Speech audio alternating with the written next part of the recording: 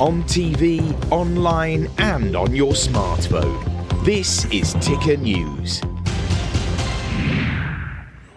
You are watching Ticker today. My name's Aaron Young, and today we're discussing post-COVID burnout, whether people are retreating to their home offices for that very reason, maybe even looking to resign their jobs. For more, we're joined by Emmy Award-winning broadcast journalist and the author of Suddenly Hybrid, Karen Reid. Great to have you with us again. Glad to be here. Thank you so much for having me. So the Great Resignation came off the back of COVID, sometimes during COVID in the US as well. Let's start first just by explaining what the Great Resignation has been. Well, a lot of people realize that in their current environment, that they were not happy with what they were doing for work. And so they chose to vote with their feet and they left and went elsewhere. And there is so much movement within the corporate world that I know, for example, my LinkedIn just blew up. I just constantly was having people pinging me saying, I've started a new job. So I think that was something that was a big phenomenon that occurred, in concert with the pandemic.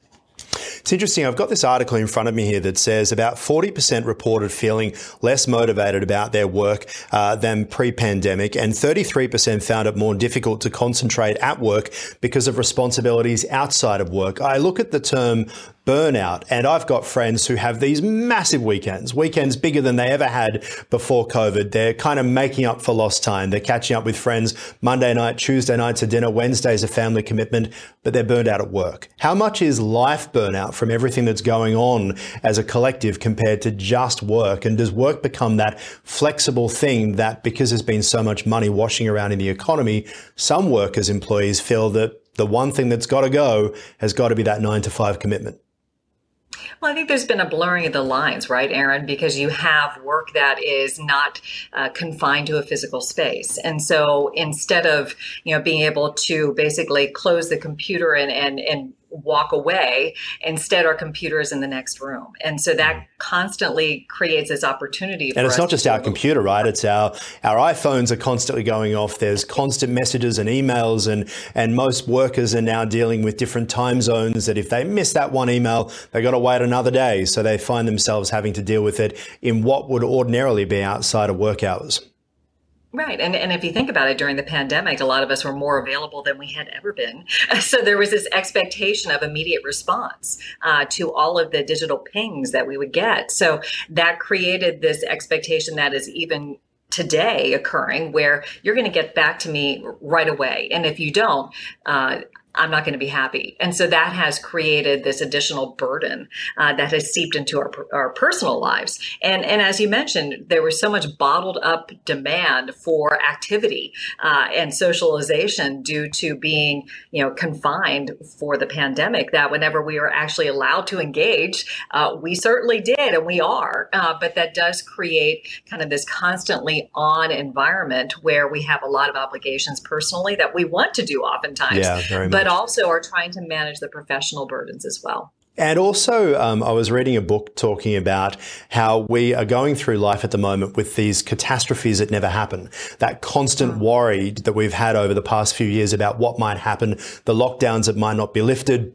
the sickness that we may or may not get, what could happen if we get COVID, for example, and that has added an additional level of tiredness because of that ongoing worry that we've had. It's impacted people's mental health. It's impacted people's physical health, weight gain, confidence as well. It seems to all be wrapped together.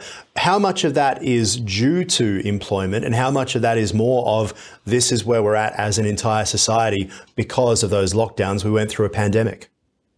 It's probably a combination of both, right? So we know that mental health became a crisis, obviously, over the last several years. And a lot of organizations have tried to address that by, having mental health days and having more support services.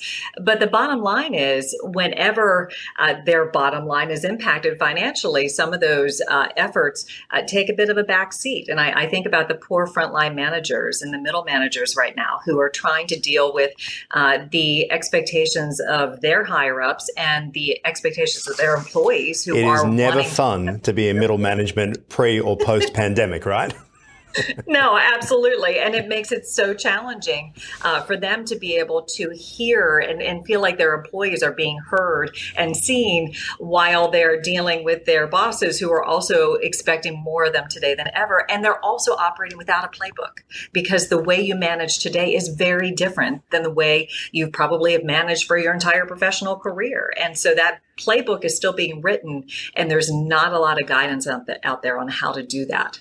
Karen Reid, really appreciate your time. Thank you so much for talking to us, and we hope to talk to you again soon. That is a program for now. For more, head to tickernews.co. I'm Aaron Young. I hope to see you after this.